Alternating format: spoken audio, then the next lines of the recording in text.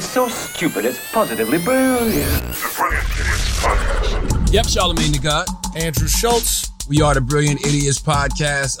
Thank you for tuning into another week, another quarantined week, or at least quarantined for me. Andrew been back out there in them streets. In them streets, bro. I'll be joining you soon. What we on? Phase 2 in New York, I think? I don't know what phase it is, to be honest. I was out in L.A., obviously doing Rogan, but I went up to SB to be with my girl and her family, and I went out to a restaurant, bro. I went to 2 restaurants. Really? Oh, you living life on the edge. Bruh. Wow. I'm bug chasing. How was it? Honestly, it was great. It was nice to see people being normal. You know, like people sitting down, having some food, having conversation. Like, yeah, the waiter still comes up to you with a face mask on, but it's just nice. It was like nice to see people living life as we usually live it again. Well, we're not. This is like that Exhibit video. I don't know if you remember that video. What you see is what you get. When Exhibit was just walking through his neighborhood, acting like everything was normal, but there was all types of wild shit going on behind him. Shit was blowing up. People was getting shot. Helicopters were crashing. That's where we're at right now. We can act like it's normal, but it's not normal. Yeah, I guess I would say this is part of our normal in America. This is not a new thing. Like the fight for civil rights is not a new thing. That's, been part of the American existence. Yeah. It's a failure of the American existence, but it's something we're trying to perfect. Poverty is definitely not a new thing. Poverty is not a new thing, 100%. I don't know how we get rid of all poverty. Maybe we just make life better for the poor, but in order to have rich people, there has to be poor people. Not really. You don't have to be poor. You can still have rich people. Matter of fact, the rich will actually get richer if more people have money. There got to be poor people somewhere in order for capitalism to function. And like, what do you call poor though? Like, what is poor? Relative poor, right? So it's like the genius thing. I think that, well, I don't know if it's genius or nefarious, but like that America did is like, they're like, all right, bet instead of exploiting American workers, we'll exploit Chinese ones because it's way cheaper over there. Or we'll exploit labor over there. And like, because capitalism needs somebody to exploit. There's no way that you can get the type of wealth that you want by paying somebody what they're worth. Yeah, but I don't think that a person has to be poor though. Like, right, we could, but I guess I'm saying like poor. I think everybody can have a livable wage. I think America has enough resources to where everybody can have a livable wage. Yeah, that's what I'm saying. Like we can make life better for the poor. Like, and maybe don't even call them poor. Maybe call them, I don't know. Humans? Yeah, like... humans that can pay their rent. Humans that can pay their... Wealthily challenged or something like that. You know what I mean? Financially challenged. No, financially challenged. But, I get it. It's always going to be a class system. That I know.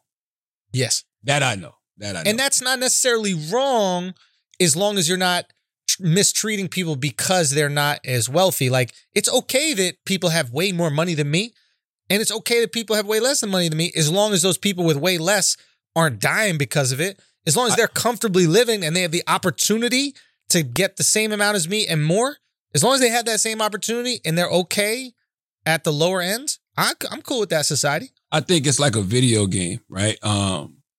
America has created this capitalist free enterprise system that if you have the opportunity, if you have the resources, you can create something that can financially set you up for life, right? Yep. But what America also did was systemically cut people off from those resources and from that opportunity. So therefore, what about them? What about those have-nots? You know what I mean? Like we have to provide resources and opportunity for them to be able to compete. Because, and by the way, the best ideas come from the bottom. Yep. Best ideas, I think, come from the bottom. You know what I'm saying? Yep. So, yeah, that's all. We just got to create a class system where everybody can compete. That's why I'm all for the livable wage. I've been thinking a lot about universal basic income, universal health care. I think giving people $1,000 a month isn't a bad thing. You give everybody $1,000 a month, that's equivalent to giving nobody anything. Depends. Just don't let inflation happen. Well, how do you do that? I don't know. When you're printing money. I don't know. Inflation happens when you print money, man. I don't know. Maybe don't let inflation happen in certain places. For example? Like the cities where there's the poor and disenfranchised. You know what I'm saying? In these cities that literally, the engine of these cities are the have-nots. Right. Keep things the way that they are. It would be tough to restrict interstate commerce that would create that inflation, right? Mm-hmm. I mean, like, but can't you put laws on these companies and these corporations not to do inflation though? Because don't they do that during hurricanes and shit like that when it's a natural disaster and these people try to spike things up? Yeah, but that's a little different than inflation. You're talking about price gouging, and that's illegal. Like, when everybody needs toilet paper, all of a sudden, toilet paper costs twice as much. That's illegal, right? Well, don't do that. No price gouging. Yeah, 100%. That's already illegal. Can't do it. But inflation is really a function of how much money is in the economy versus how many goods are in the economy. And when you have more money than there are things to buy, it's a bad look. You'll never have. Listen, America. Well, I think we talked about this a couple weeks ago. America will never run out of things to buy, bruh. Somebody got rich off the chia pet in America. Right.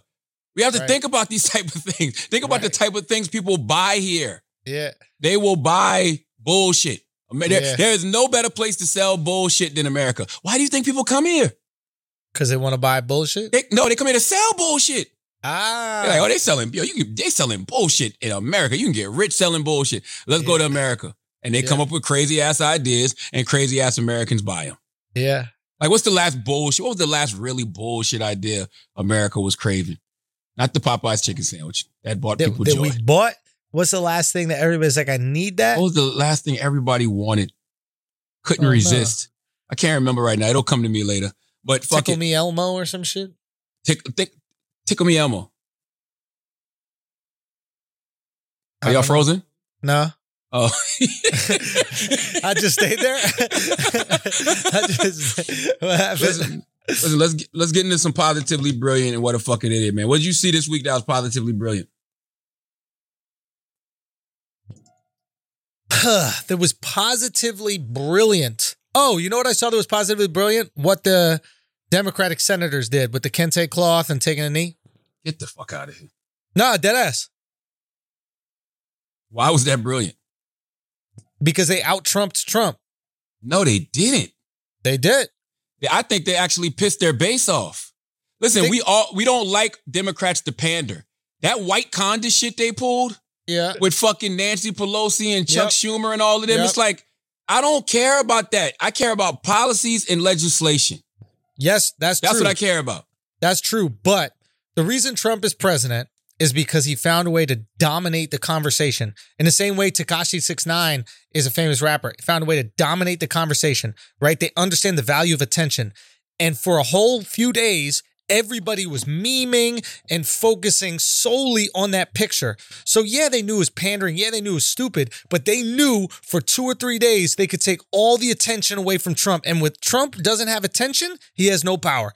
That motherfucker is like, attention is like the sun for him. That gives him all his power. So they took that shit away from him.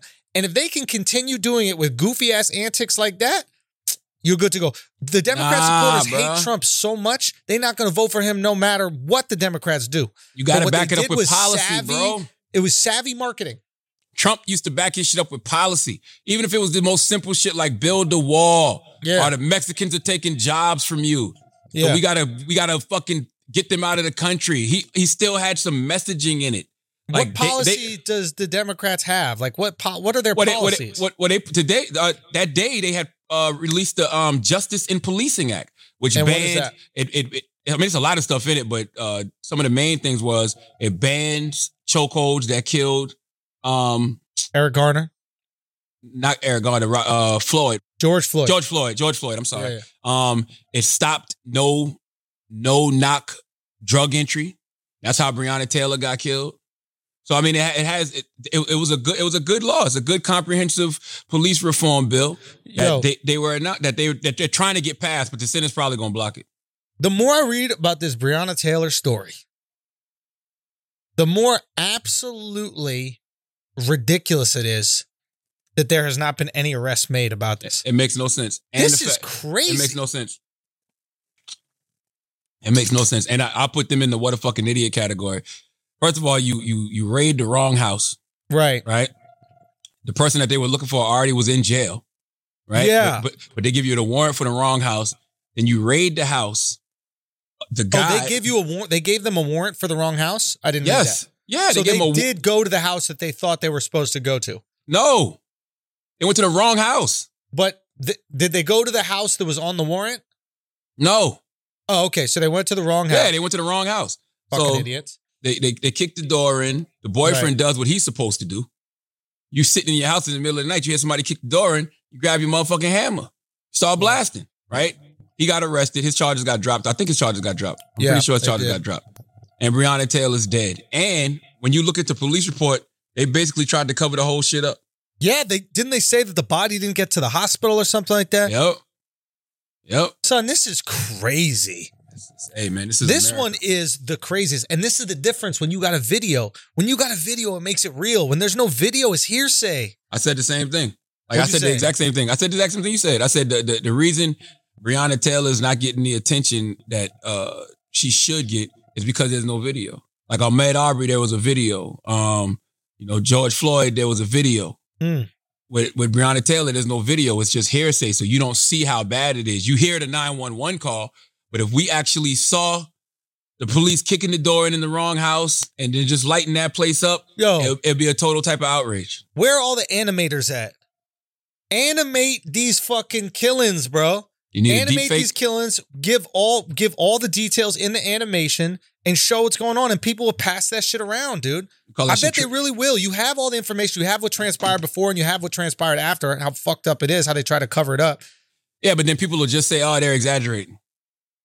You know what I mean? Good. Let them say it. Let them say they're exaggerating. At least people will know the full details of what went on. I think most people just hear Breonna Taylor and they're like, "Oh, another person that got shot by the police." They don't know the full extent to what went down and the cover-up efforts made. It's unbelievable. And what you said is true, right? Like details matter. The reason, George Floyd is hitting the way that it's hitting to a lot of people is because they sat there and they watched 8 minutes and 46 seconds of a man who had his hands in his pockets, officer on his neck, 2 other officers on him, people telling him to get off, clearly not resisting, calling out for his mom. Like it was just like y'all really murdered that man. So you saw just blatant disregard for human life. If you saw that in the Breonna Taylor case and you knew that they just randomly, like you can't say my bad on some shit like that. Yup. That's not a my bad. You know what I'm saying? That's not a, at first you don't succeed, dust yourself off and try again. Yeah. That's not what that was. You run up in the wrong house, kill somebody that doesn't deserve to be dead, and then you just go live your life like it's golden. You get administrative leave? Fuck that. Nah, B. Nah, fuck all that. Yeah. Fuck all that. What's your whole take on defund the police? Maybe we should get into that, talk about that, explain that. I think it's I don't want to say positively brilliant because it's not positively brilliant. Because if it was positively brilliant, messaging matters, and in messaging, every word has to count. So when people hear defund the police, they think defund the police, take all the money out of the police department. I don't know why some people thought, I don't know why they was even talking about disbanding and abolishing because that never crossed my mind. When I heard defund the police, I was like, okay, take all the money from the police officers. But when you read what defund the police means is they want to take money out of these bloated police budgets and put them into communities that need them, which makes absolute sense because why does New York City have a $6 billion police budget? Take a couple of those billion and put them into the hoods in the city that need them. Put them into the schools. Give people better housing. Create job training programs. Create motherfucking STEM programs. Put more money in social services so people can have better mental health services at their disposal. Like once you do that, then what happens is the hood has opportunities now. They say that crime is a result of relative poverty, not just poverty. Yes. Right? Okay, hair coming in. I see you. I see you. Stephen A. Charla. As soon as I said, you see me, Siri goes, what can I help you with? A haircut, Siri. That's what the fuck you can help me with. That hairline, bro. Where was I? Poverty. He said poverty in cities where it's like poverty is down. It's when a crime function is of down. relative poverty. It's like a crime is a function of relative poverty. That's what they say. Where it's like there's a lot of crime in places where there's poor people living right next to really rich people. But if everybody's poor, there's not that much crime because it's like, well, yeah, that's just life, right? Yes. So I guess what they're saying is take some of that money and invest it in things that would reduce the poverty if the poverty is the thing that causes the crime. So it's so fucking simple. State jobs, other things, other opportunities that people can do, not just simply giving people money to put in their pockets, but giving them places they could potentially work. You fix the schools up, better education. Right. You fix the housing up. People got a better place to live, so they're waking up and they feeling better about their life. Right. Put the money in the social services so you can have mental health care for these people in the hood. Job training programs. Teach people how to work. Trade school. Yep. STEM. Prepare them for the 21st century. What the fuck? So I will say this. Calling it defunding the police is quite possibly the worst marketing ever done in the history of humankind. Because it's bad. When I hear the word detach, I don't think detach your arm. I don't think take a little piece of your arm and then put it somewhere else. I think take the whole arm, right? Yeah. If I'm going to get a detox, I'm going to get all the toxins taken out of my body. Anytime the preface D is before a word, right? It's take everything that comes after it. Like this dick! There we go. Take this ick! All right? So it's like, of course people are going to naturally have this reaction where they go, fuck that, we can't have this, etc. If they said reallocate the police, I'd be like, okay, talk to me. Because apparently what they're also thinking of doing is doing things that police have been asking for. There's this sheriff in like Houston or like police commissioner, I think it was Houston. I forget the exact city. But he basically was like, why are police being called if there's a cat in a tree? Why are police being called if somebody is mentally ill? Why are police being called if an animal escapes from the zoo? That's not our job. You have to let us focus on the things that we're doing and stop putting everything under the police belt because you don't want to fund these other organizations. That is very true. So if even the police agree with that shit, then let's go. I agree, especially when you can't even get police officers to do wellness checks on people that you think may be suffering from some type of mental illness. You know what I'm saying? They'll tell you dumb shit like, well, if she hasn't hurt herself or he hasn't hurt herself or hurt somebody, we can't do no wellness checks. Get the fuck out of here. You know what I mean? Right. Like you got to wait till it's too late. So yeah, I agree with you. I think they should have called it Remix the Police. I like it. You got talking these kids' language, baby. I like that. You know what I'm saying? And then then that's when Joe Biden, you reach out to Diddy. You say, Diddy, I need you to do a little commercial for me called Remix the Police since you invented the remix. You know what I mean? And that's what and honestly, that's what I would do. Like even what Joe Biden is saying about reform, first of all, let's be clear. I don't know why Democrats can't get their messaging right. I really don't. Like, I watched Joe Biden fumble that defund the police question so bad. What'd he say? Well, they asked him, does he believe in defunding the police? He said no. You support defunding the police? No, I don't support defunding the police. I support conditioning federal aid to police based on whether or not they meet certain basic standards of decency and honorableness and, in fact, are able to demonstrate they can protect the community and everybody in the community. You know, he has this plan where he wants to put $300 million into policing to help reform policing and help community policing. And I'm like, you got to really think about how the American people are in the streets right now protesting against police brutality, right? Mm-hmm. So if they think defund the police is a good idea because they're the ones out there championing defund the police, defund the police, defund the police, you have to know how to answer that question better. Trump fucking set them up because Trump and them went out there and said they wanted to defund the police. And then that's what they said afterwards. They want to abolish the police. They want to get rid of the police. It's not the same thing. They put defund, abolish, and get rid of all in one sentence. And it fucked the Democrats up. So now they were playing defense when they could have just been on offense. Right. Senator Kamala Harris bodied it on The View. What'd she say? Taylor, play this clip. We have confused the idea that to achieve safety, you put more cops on the street. Instead of understanding to achieve safe and healthy communities, you put more resources into the public education system of those communities, into affordable housing, into home ownership, into access to capital for small businesses, access to health care regardless of how much money people have. That's how you achieve safe and healthy communities.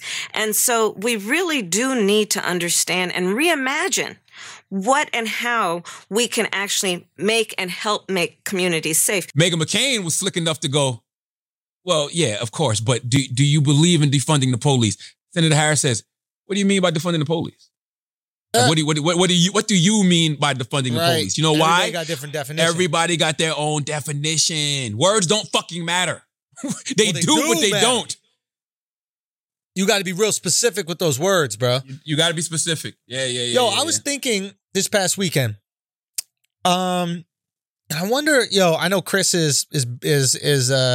By the way, Chris is in the hospital. He's okay. It's not corona. It's a kidney stone. Allegedly.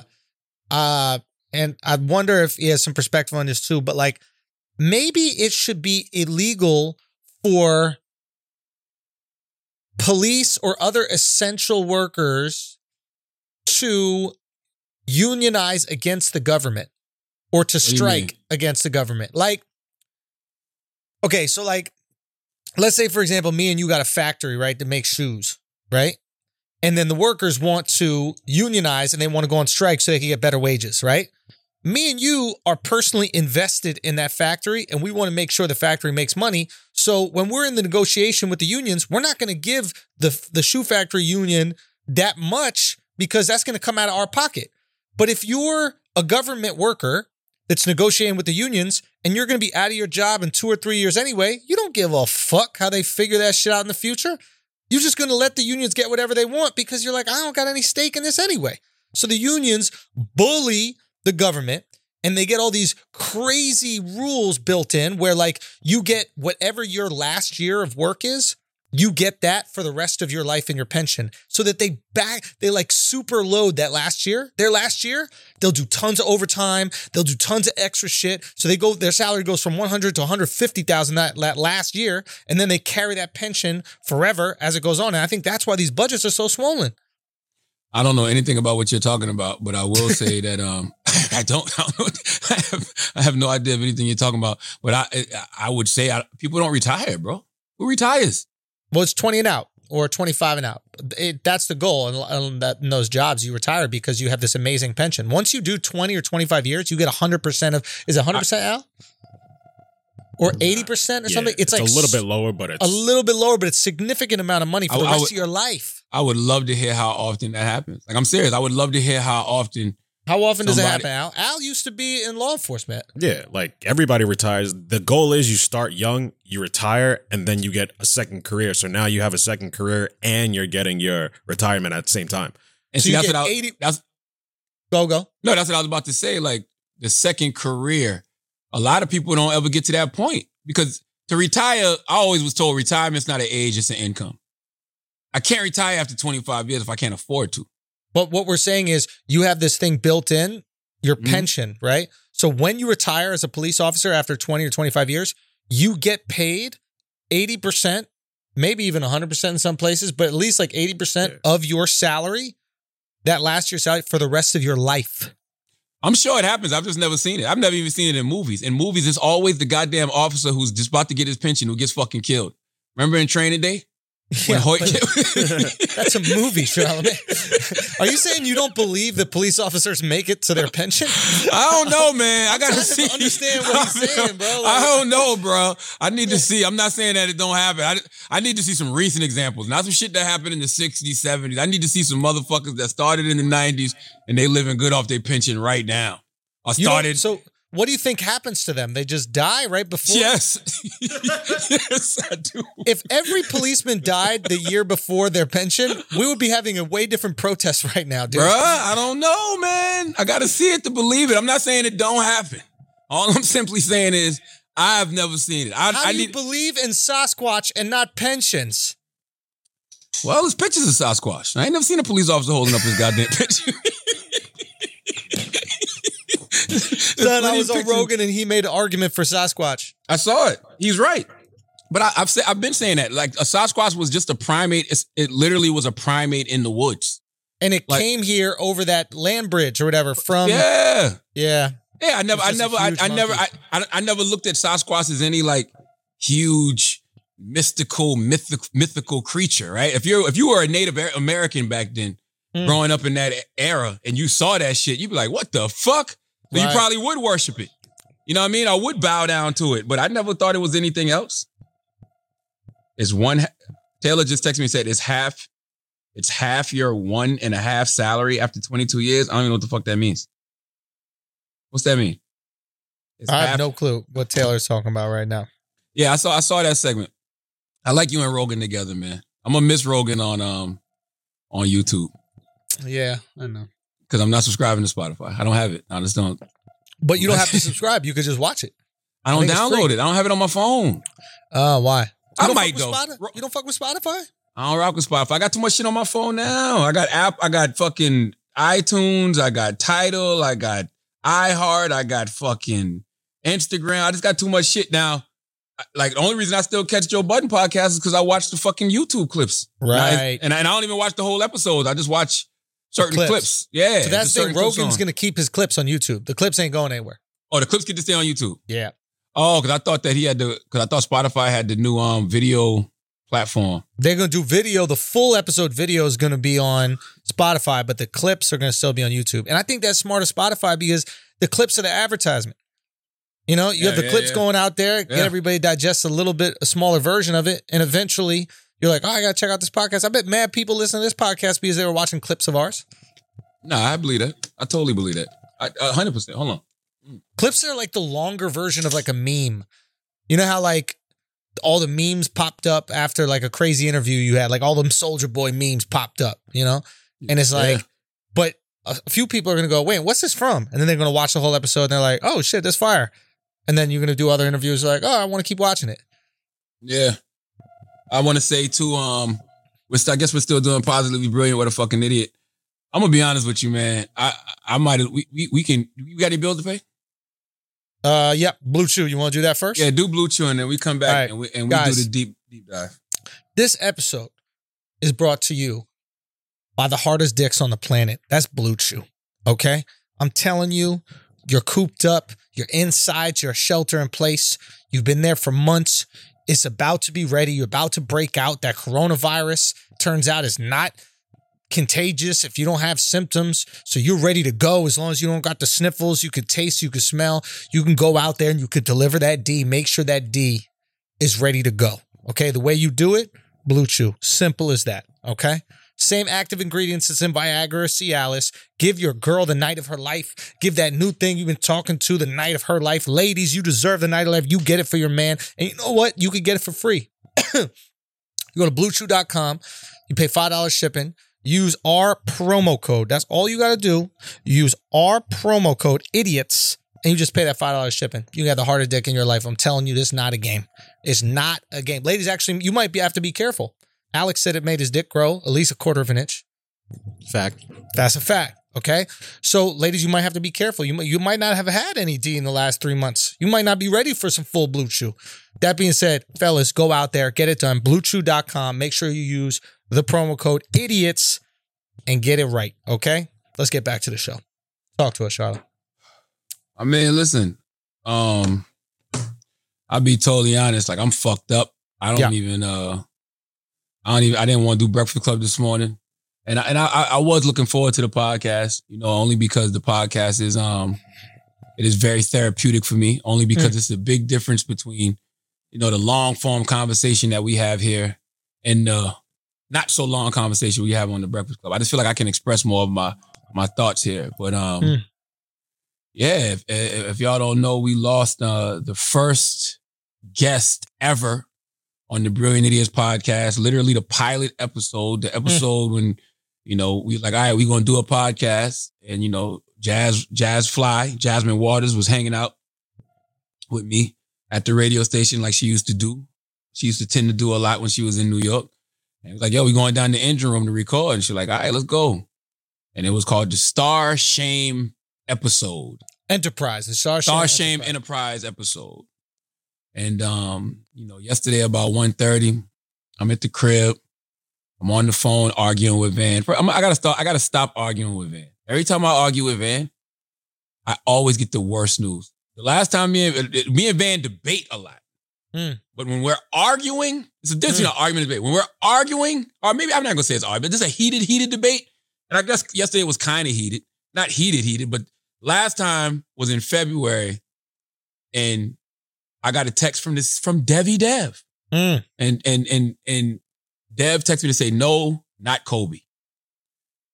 And Kobe Bryant died. I'm like, oh shit. And yesterday I'm on the phone with Van and I get a text from Dev. Well, Dev called me and I didn't pick up. And then she texted me. She said, call me 911. And then my wife hit me and was like, call Dev right now. And I'm like, oh shit, what the fuck's going on? So I hit Dev. Dev was like, are you sitting down? I'm like, yeah. And she's like, Jazz is no longer with us. I'm like, what are you talking about? You're like, Jazz is no longer with us.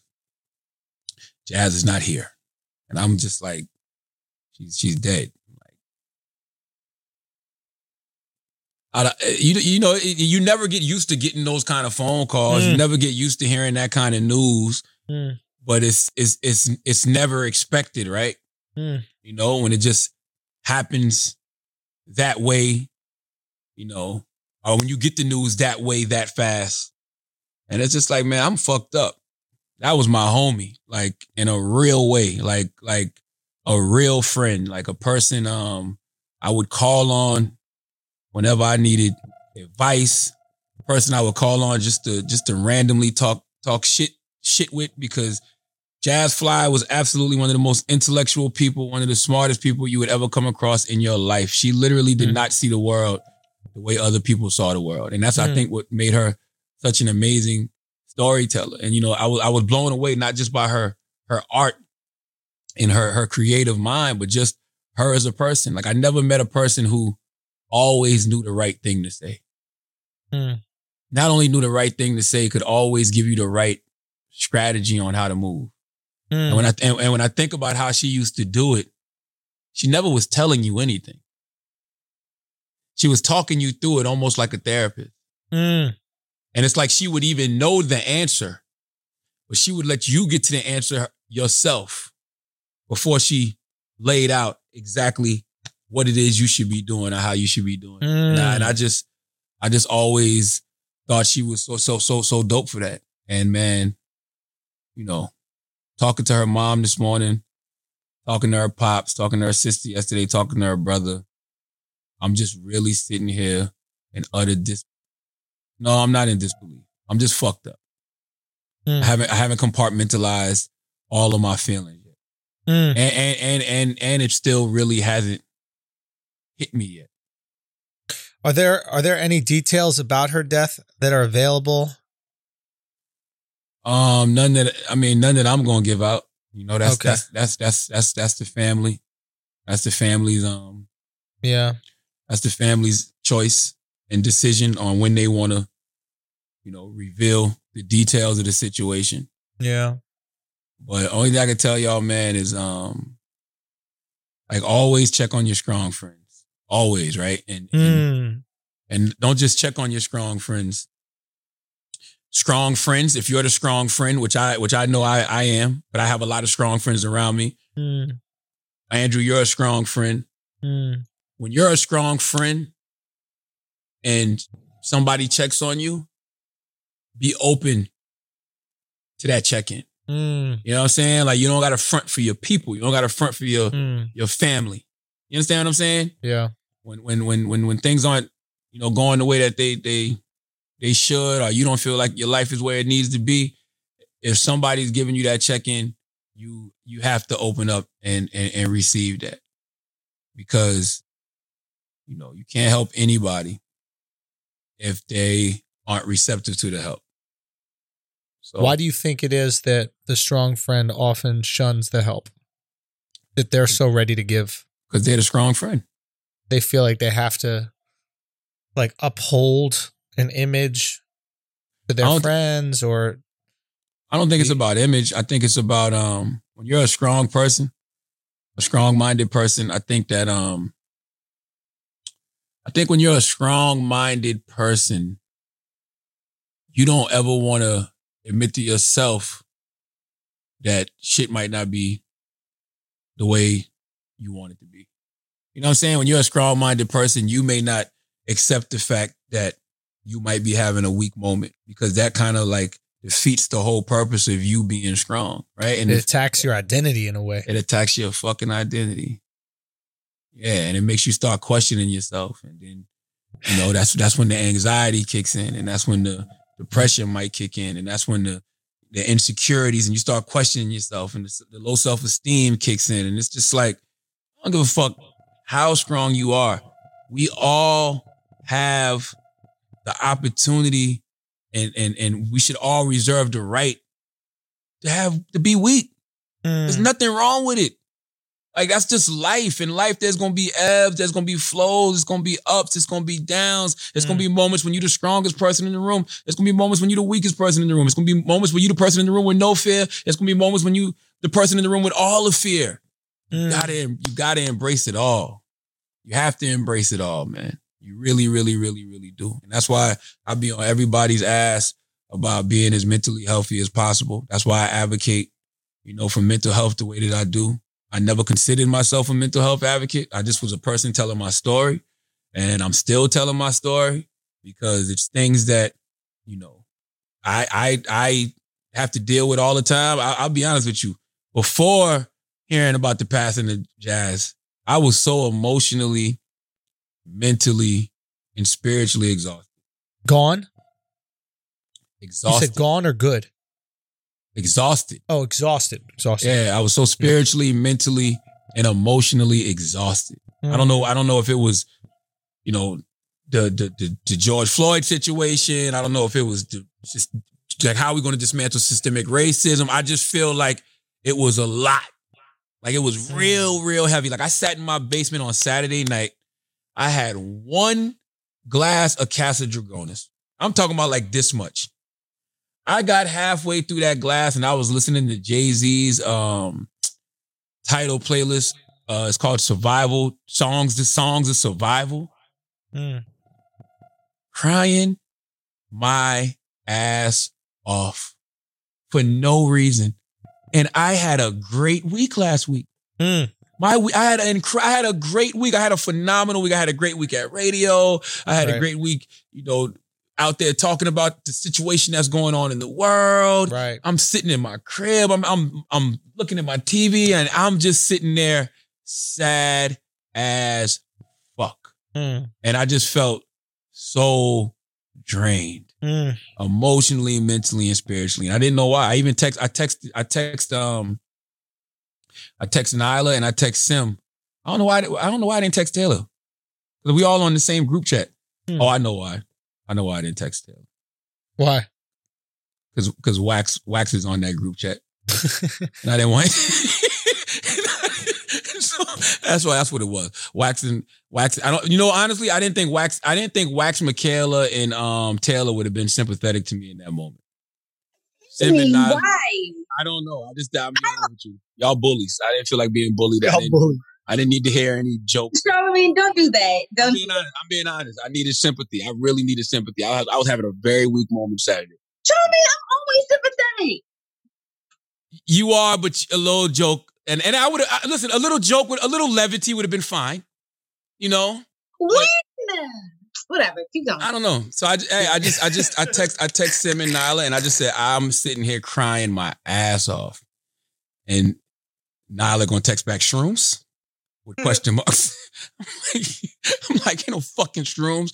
I'm having a little drink, and I'm just thinking about life, and I was feeling that feeling going into Monday, going into Tuesday, and then yesterday when I got that call, it was almost like, aha, that's what this was about. I've been feeling like this since Saturday. Right. And this, what this was about. And, you know, I'll say this. Nah, I don't want to say too many details, but I'm fucked up. Rest in peace, JasFly. I don't know how I'm going to get over this, to be totally honest with you. Not this one. And, you know, we could talk about it a lot more later when more details of the situation come out. But yeah, man, she was a great soul, a great person. Literally somebody in my circle that was ready for war at all times. Like, and always made so much goddamn sense that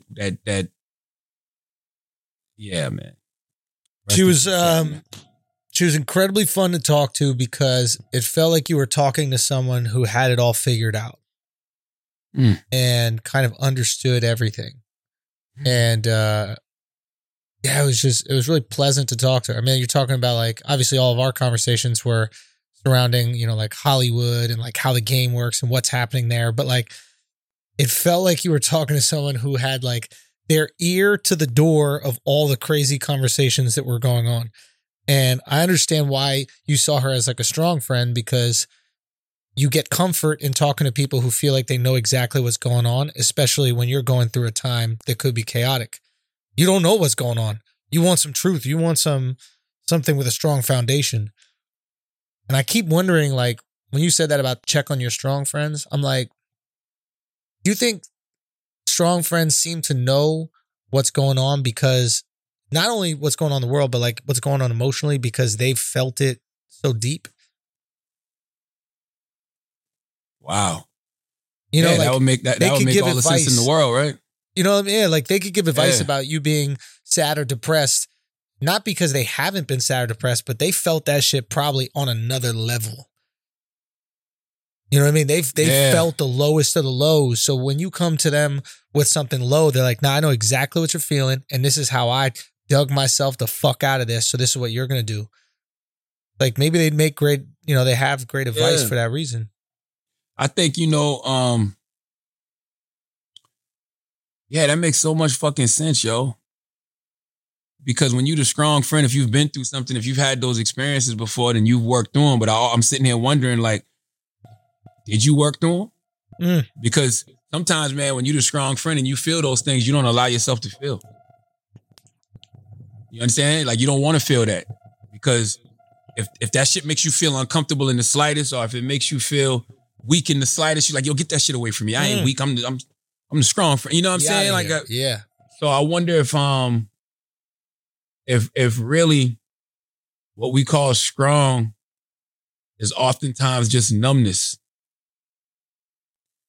And when that numbness wears off, which I think is something that's happening to a lot of people during this quarantine, because, you know, they don't have a lot of the distractions that they had before. Sometimes you can bury yourself in your work and, you know, you're always busy. You're too busy to deal with, you know, what you got going on mentally and what you got going on emotionally. But man, when that noise stops and when that music stops and it's just you, you know, and yourself, and, you know, all you got is that. And it's like that shit, man, that shit can drive some people fucking crazy.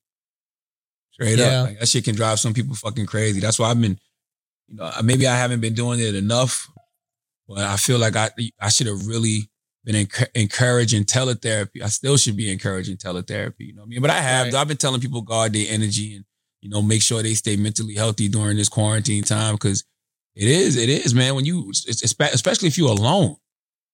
If you're alone and you got shit that you haven't dealt with, man, bro, that shit, man. And then also, man, looking at the world.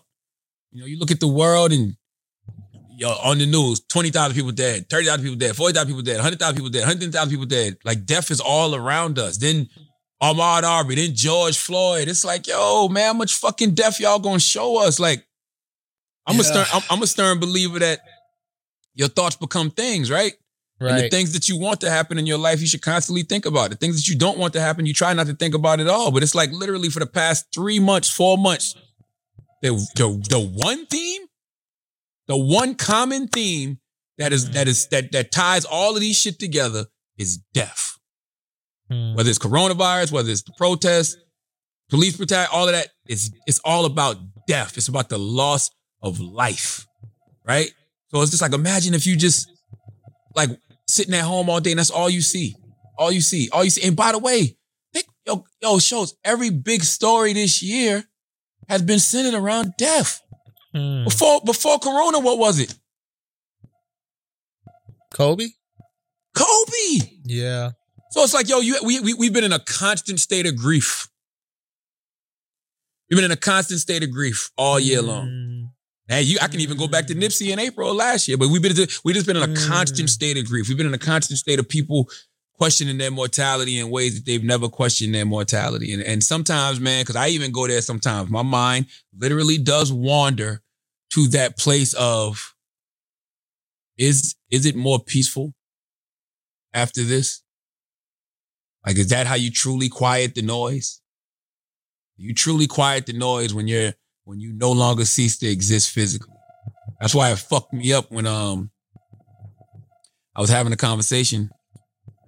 I'm pretty sure it was with Dev, and Dev was telling me about this psychic it was with Dev. It was about this psychic who was telling this story about how she saw Kobe, and she saw Kobe when they died physically. He walked everybody into the afterlife, and he came back to look at the wreckage and contemplate, how did this happen? Why did this happen? And I'm sitting there thinking like, wait a minute, I still got to be thinking about worldly issues after this? And then I went down this whole rabbit hole of people who had died for brief moments, right? Like they died on the emergency room table, or they died in a car accident and they saw themselves on the side of the road, and then they came back. And a lot of people believe, I don't want to say scientists, because I don't even remember who the fuck I was reading that was doing these studies, but they believe that your conscience still lives. So even when you die, your conscience knows you died. You think so? I mean, that's what would be heaven, right? Yeah. That would be the afterlife. Your conscience would have to exist somewhere, whether it exists in heaven, space, whether it takes on another body. You know, I don't really know what happens. I don't think about what happens, but I done seen so much shit in my life now, and seen so much shit happen that I didn't think was going to happen. This brain in our head, bro, one of the main reasons I keep stressing this mental health thing, because that brain can be your greatest gift and it can be your greatest curse. Bro. Because when you have that, we don't really truly know how the brain works. Bro, you know what's crazy? We were just talking about this yesterday. Alex had a crazy dream the other day, right? And he's telling us about the dream, and then we all start sharing our like crazy dreams that we've had, right? It's crazy we don't have more anxiety going to bed at night, bro. Like, every time we go to sleep, we don't know what the fuck is going to happen. And whatever does happen, it is going to feel real. Yeah. You know what I mean? Your parents die, or God forbid, in your fucking dream. It feels like they're dead. I had a dream where that shit happened. It feels like they're fucking dead.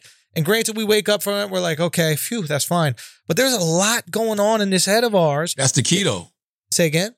That's the key. The key to a dream is that you know you're going to wake up. But in the moment of it, you don't. Yeah, but I mean, I guess going to bed at night isn't that scary, because you know, hopefully, that's why you do your prayers. Now I lay me down to sleep. I pray the Lord my soul to keep. If I should die before I wake, I pray the Lord my soul to take. At least you, in your heart or in your mind, you know you're going to at least wake up. Like, and that is terrifying. You had those real bad dreams. Yeah. And you wake up sad as fuck. Yes. Wake up. Yeah, I've had dreams that I've cheated on my wife and woke up and slapped myself. Because you know how your wife would be like, if you even dream of cheating on me, I'm gonna fuck you up. Yeah. Let me go ahead and slap myself for you, baby. Last night, the devil was trying me. All right. But by the way, I'm gonna tell you something. This sounds crazy. I like how you called it a dream, not a nightmare. It was a nightmare. I had a dream. No, Andrew, it was not an Andrew. You're absolutely right. Thank you for correcting me, my brother. It was an absolute motherfucking nightmare. Okay? And you know how I know it was a nightmare? And how I know I'm a changed individual? I woke up terrified. I woke up scared. Yeah. Feeling guilty. Whoa. And like, oh shit, that was a fucking nightmare. That wasn't real. Yeah. You know what I mean? Yeah. Shit. Back in the day, I might have woke up with a smile on my face. You got him.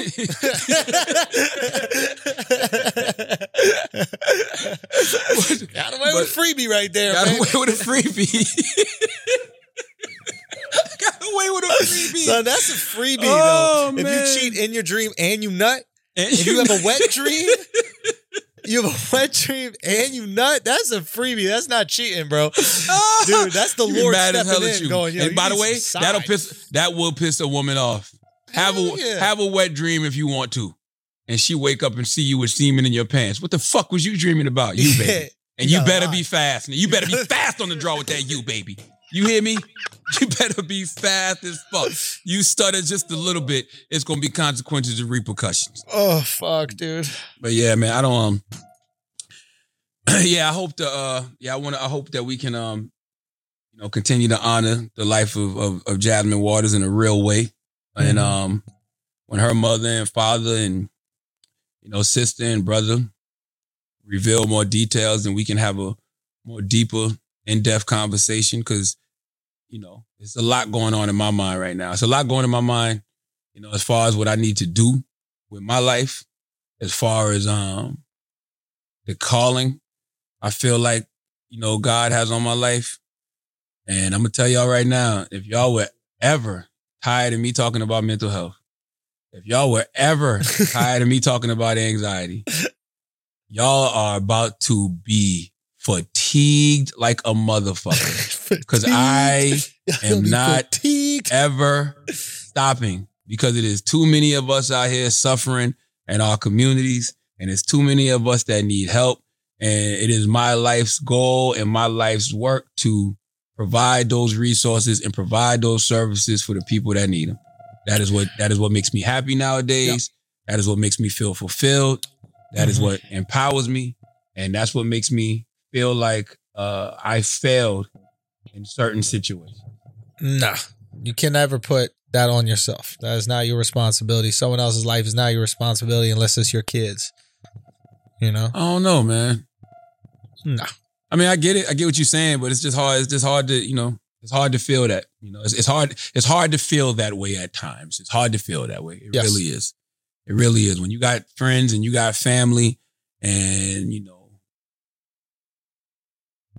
people are screaming for help in different ways, and you know it, and you try to provide it, but you can't really, because that person won't let you accept it. Yeah. Shit is fucked up. It is fucked up, man. It's really fucked up. It's not a good feeling. We got any bills to pay? No, we paid them already. Oh, okay. Shit. But yeah, man. Honestly, it's important. Get out of this, or do we get out of this? It's important. I don't know. I mean, we'll figure it out. It's what we do. But it's important that you recognize that that's not on you or anything like that. I mean, obviously, it's hard for us to discuss it without understanding or giving more context, and we'll leave that up to her family for sure. But yeah, there's nothing that you can do in these situations. You're a good friend. You did everything you can. I know, man. Taylor, we got any clips from JasFly? Say again? I know Taylor had some clips from JasFly. Okay. Nah, because Jazz had this one clip, man, when she was on Brilliant Idiots. And I want Taylor to add that, where she was talking about the meaning of life. And she was just talking about how, let me see, I got it right here. Let me see if you can hear it over the phone so they can add it. I got that one. Hold on. I can't speak for anybody else. I think for me, it's about figuring out who I am. That's been my process. And for me, it came from a surrender moment. And from there, it has been a 10-year journey or so since. And I think that's where I started to just sort of whittle away piece by piece. I'm the person that, I'm hard-headed. They told me for years, don't touch the iron. And then when I was 4, I walked into the iron and just laid my hand on it and got 3-degree burns. I'm that person. So yeah. I'm the person that needs to I need to figure out what I'm not in order to figure out who I am. And that's been a journey for me. But at the end of that was joy.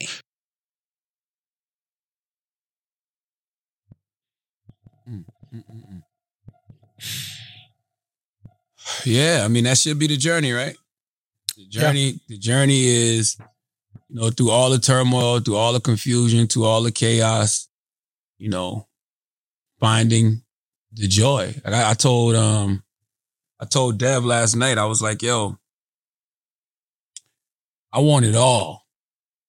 I want all life has to offer. And when I say that, I'm not talking about the good. That's just not the way life works.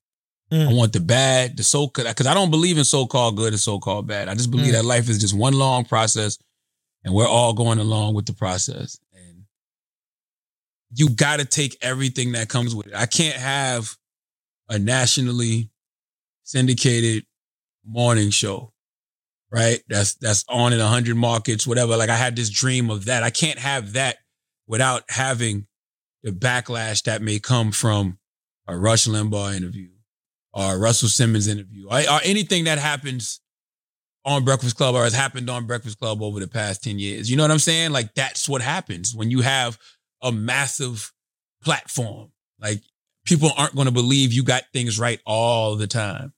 So you got to take that good with that bad. You got to take the, oh, we want Charlamagne off the radio. You got to take the petitions to get y'all. You got to take all of that. You know what I'm saying? You got to take the New York Times best-selling books, but then some of the people you may have spoken about in the book not liking what you said. But that's my experience. That's my life. So that's just the way the world works. So when I say I want it all, I want it all. I want the good, the so-called good, the so-called bad, the so-called ugly. I want to feel it. I want to feel everything. I want to be 85 years old, 90 years old, talking like being the real strong friend. Why you think old people are the strong folks? Because what'd you say? They've been through that shit already. They've had those experiences. They've had those emotional ups and downs. They've had the depression. They've had the anxiety. They've had all of that shit. You understand what I'm saying? Yeah. So I want to be that. So when I say I want it all, I mean all my years and every single experience life has to offer me. I bet you there's nobody, I bet you, that's why when you look at Mike Tyson now, Mike Tyson seems so whole. Because he done had it all, lost it all. He done been through it all, had the depression, still deals with the anxiety. He done been the man, wasn't the man. Like, yo, I want the fullness. If that's the fullness of life, if that's what life is offering me, that's what life is giving me, I'm going to take it. I want it all. I want it all. I really do. I want the whole complete fullness of life. Because I feel like that is a part of it. I want to be that guy sitting back, having those conversations at 80, 90 years old, telling people like nothing phases me, nothing that I haven't seen. Yeah. Yeah, maybe that's what I want. Maybe happiness is a function of your expectations. And if you expect to experience the highs of and lows of life, then you can be happy through that. If you only expect to experience the highs, of course you're going to be miserable when the lows come.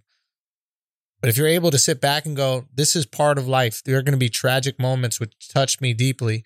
And there are also going to be incredibly happy moments which touch me deeply too. And that is the entirety of what life is. And if you can sit back and go, that's what I'm ready for, that's what I signed up for, and that's what the fuck I want, maybe it can help you get through tough moments like this because you recognize that there is no life experience without this. Nobody that gets to live a long life gets to live a long life without seeing their close friends die. Nobody. That's right. And maybe that's why you see so much wisdom in old folks, because you're like, man, these people have literally watched all of their friends die. If you're old, right, you watch all of the closest people that you know die and on some level be kind of like abandoned by even their family. As sad as that sounds. My grandma was the oldest child, but she saw her mom die, her dad die, all her brothers and sisters. She had like, I think three brothers, two sisters. So she watched all her brothers and sisters die and her mom and dad die and her oldest son. I never met my uncle, but he was my oldest son. So she watched all of them die. And then she died in 2006. So imagine that. Of course, you got your grandkids and you still got your daughters, but I'm talking about your siblings, literally, because you're the oldest child. So your baby brothers, baby sisters, I think she was the oldest. Maybe Uncle Ben was the oldest. I'm not sure, but I think she was the second oldest. No, I think she was the oldest. Either way, you watched everybody around you pass away. Yeah. That can't be good. It really can't. It really can't be a good feeling. But guess what? I want it all. Maybe you start to accept that this is part of life, man. Like my dad's memory is gone, right? Like his short-term memory is gone. I introduce my girlfriend to my dad every single time they meet. Okay. And I asked him about it. I was like, how does it feel? Like to have your memories start to go away. And he goes, this is part of life. He goes, I accept that this is part of life. As you get older, things start to break down. This is one of the things that start to break down. He goes, I've had a great life. I have, 2 great kids that I love very much. I have an amazing wife who's still with me. I have so much amazing things have happened to me in my life. I've gotten so wildly lucky. And weirdly enough, he's like in this really great space as he enters this late stage in his life. And I think it's because of his expectations. He battled depression his whole life, sadness, anxiety, all these fucking things. But he has been a great person through it. And he's always tried to help people. And he found that. And he's at this late stage in his life. I think he really is like, wow, man, this is part of it. I'm not angry and bitter. A lot of times when old people start losing their memory, they get angry and bitter. Why is this happening to me? Why is this doing? Why the fuck do I deserve it? And he's really taking it on like this is part of life. And there's nothing you can do. You might as well enjoy it. Yeah, enjoy. He found that joy. He found that joy that Jazz was talking about. He found that joy. That's it, man. You have to see it for the entirety of things, man. I bet Duval would be somebody really good to talk to at times like this. He has this amazing. I was speaking to him last night. What was he saying about it? Oh, first thing he said was that don't even, before I even said anything, it's like, don't even do it to yourself. He knew. There's nothing you could do. Don't even do it to yourself. That's the first thing he said. That was literally the first thing he said. Only because, he knew how, anybody that know me know how I felt about Jazz. Like, that's not a secret. Yes. You know what I'm saying? Like, that's my girl. That's my girl. Like, so you feel a responsibility. You feel some sort of like, how could I have changed things? How could I have done something different? And again, that isn't your responsibility. You can't take credit for the bad things that have happened to her. You can't take credit for the good things either. Jazz accomplished all those good things by herself too. Not to say that you weren't helpful and you didn't, play a part, but that's not. I don't think about it like that. I just, you just always want to be there for your people. That's it. That's literally the moral of the story. Like, and I feel that way about any of my family or my friends. Like when I embrace somebody, I embrace them in a real way. Like I don't have loose ends around me. You know what I'm saying? Like if I embrace you and I'm like, this is my man, or this is my girl, this is my family, like this is my friend. Like I take that shit very serious. And the reason I take it serious is because I don't feel like I ever really had that growing up. I don't think I ever really had real friends, so to speak. I think I had a lot of associates. Okay. Growing up. You know what I mean? Yeah, I had a lot of associates. I think the closest I had to having real friends was when I was living on Cozy Corner, and it was like me and my man Reggie President and all the Trotters, Charles, John, Ben, Thomas when Thomas was around, But it's like I really grew up with those people, with Reggie, Charles, John, Ben. Like we was always around each other all the time. And I don't speak to them at all anymore now. Not because I don't want to. It's just that you grow up and you lose touch. Ben still calls me though. Mm-hmm. I haven't talked to John or Charles in a while, but yeah, man. And then like my man Booby. I love Booby. My dude Jarrell. Jarrell's dead. God bless the dead. My man Zeke. I had real partners. I did have real partners. Like, see, sometimes we tend to do that, right? Sometimes we let the bad experiences overshadow the good experiences. Mm-hmm. So sometimes you can be in that environment and you have a lot of people that backstabbed you or did you dirty, and you kind of like cast a wide net. Like, I think about how I started that off. Like, I had no real friends. Like, no, I did. I had real partners. I did have real partners. But as I get older, I cherish my friends and my family a lot more. Okay, this is how I can say it. I know that I deal with a lot of people. When I hear their stories, they feel like they didn't have the connection or the bond with their family the way that they wanted to. Okay. Or they feel like they were the misfits. And for some strange reason, those are the people I tend to gravitate to. Those are the people I tend to love. Those out of the box thinkers. Those people who, you know, do move to the beat of their own drum in a real way. Because to me, those are the most authentic people. Mm-hmm. I love polarizing people. I do. I love people that you can't figure out, you know? And when I meet those people, I really embrace them. Like, okay, this you and me now. We got this, you know? And maybe it's my nature, my Cancer nature. I do like to nurture. I do like to protect, you know? And when you feel like you didn't do that, that shit is a fucked up feeling, bro. Not even gonna lie to you. It really, really, really, really, truly is. So, rest in peace, JasFly. Missed is not the word for you. And I know that you have left a whole lot of written words somewhere. I know I am almost positive of that. So I'm sure that we will be blessed with JasFly wisdom for years and years and years to come. And yo, she was only 39. I thought JasFly was in her mid-40s.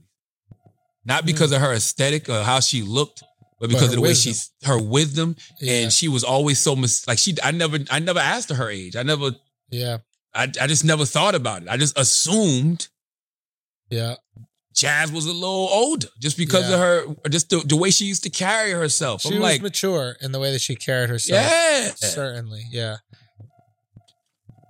39, man. She'd have been, October, she'd have been 40. Yeah. It's crazy. It's crazy. Yeah, man. It is tragic, dude. Yeah, I'm going to get the fuck out of here now. Not because I don't enjoy talking to you. Say again? But I said, I'm going to get the fuck out of here now. Not because I don't enjoy talking to you. No, I don't take it personal. But just because I don't feel like talking. And I got to get ready for this. I had to do this Zoom call yesterday, yo. This is so crazy. I had to do this. And it was kind of good because it was filling, but I got the call at 1:30 East Coast time about Jazz. And we were supposed to start doing the podcast at 1. And I don't even know why. I was sitting on the couch doing nothing.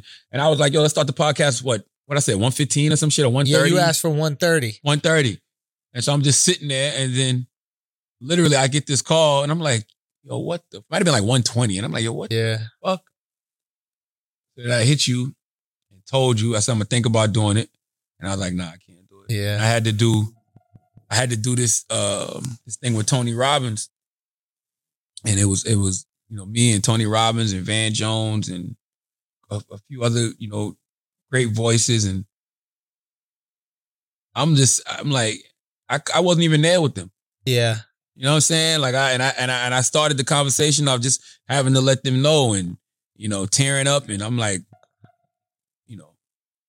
because the conversation was about what's going on in the world right now. Right. So for me, it just felt like trauma on top of trauma. Like we sitting around talking about traumatic experiences.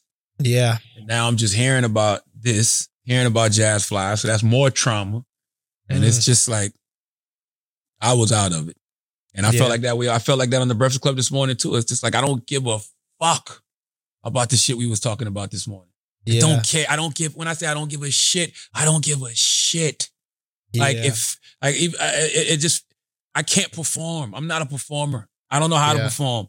I'm not the guy that can hear some shit and have some shit on his heart and his chest and just go out there and do my fucking job. No, we gotta talk about this shit. I gotta talk this shit out. I gotta have a fucking conversation.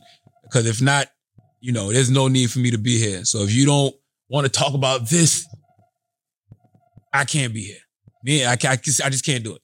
I really can't. And it's good, you get the laughs and stuff and you feel good, but then that laugh, you're like, haha, and then you be like, fuck. Yeah. You know what I'm saying? So, once again, rest in peace, JasFly. Andrew, I love you. Love you, brother. Alex, I love you. Love you, brother. Taylor, I love you. Love you too. Huggy Bear, Dwayne, I love you. Love you, man. Chris, I want to tell Chris I love him, but Chris left us a while ago. Let's check on Chris, make sure Chris hasn't passed away. It's been rough, man. It's been rough. It's been a rough 3 years for LSN, man. I'm telling you, man. It's been a rough 3 years. Did you see that picture of Combat Jack and Jazz, bro? Yeah, Jazz, yeah. That shit, that was 3 years ago. I know. Like, or 2.5 or something like that. Like, I know, man. God damn. Birthday. That was that who birthday? Combat's birthday. So what? When was that? I think that was 2017 or 16. Come on, man. God damn, yo. Yeah. It's like shit. We got to get off Loudspeakers Network quick, man. Yo, come on, yo. Hey, bro. Hey, bro. Yo, did I ever tell you about that time I was in Toronto or Vancouver, and the dude said to me, man, this guy asked me a question. It was at a book signing, and he said, do you ever think about Combat Jack and Taxstone and think you gonna be next?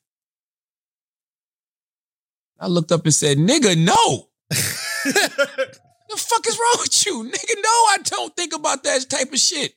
No, I don't. But I understand the question much better now. Right. I do. I totally understand the question much better now. You know, the question is, the question really is just life. Mm-hmm.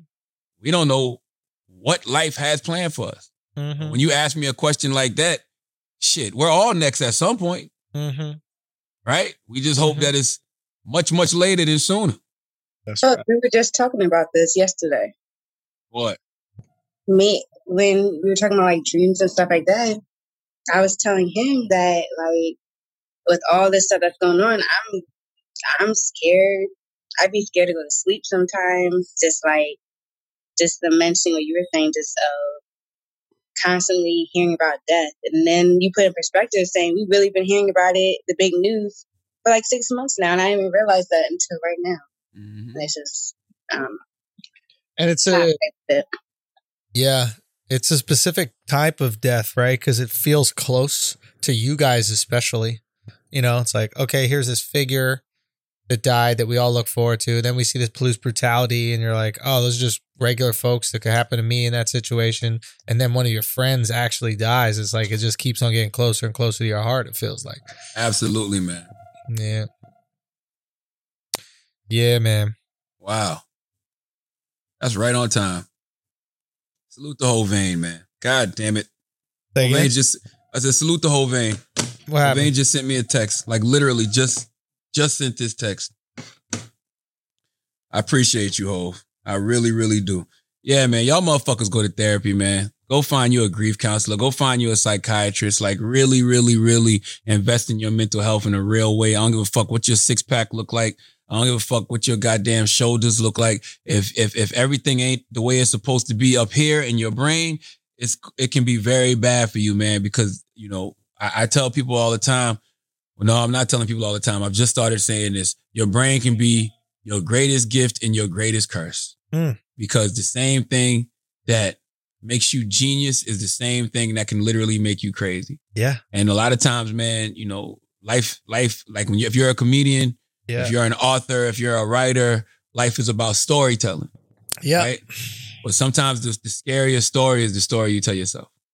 Bro, a fire can warm up a house or burn it down, man. Word up. You got to nurture that fire up there. It is a crazy thing, this brain that we got. Word up. It is up. a crazy thing that we, I mean, you know how crazy the brain is? We still can't figure out how it works. We have no idea how the fuck it works. It's so complicated. It's so complex. Like we create this AI systems and they're not even close. They're really not even close. We have no clue what happens up there. We're at the mercy of it in a lot of ways. And I've seen it. You know, I've seen what happens when the brain takes over and makes you think that certain things are happening when they're not. So Absolutely. take care of your brain, bro. Take care of yourself, man. Guard your energy, man. Protect your fucking neck. For real, for real. Yeah. Rest in peace, JasFly, Jasmine Waters. We love you. Love you, Jazz. R.I.P. As always, if you listen to this podcast, you think we're smart, you think we're intelligent, you think we're brilliant, you're absolutely right. If you listen to this podcast and you think we're just a couple idiots who don't know shit, you're right too. It's the Brilliant Idiots Podcast. Thank you for listening.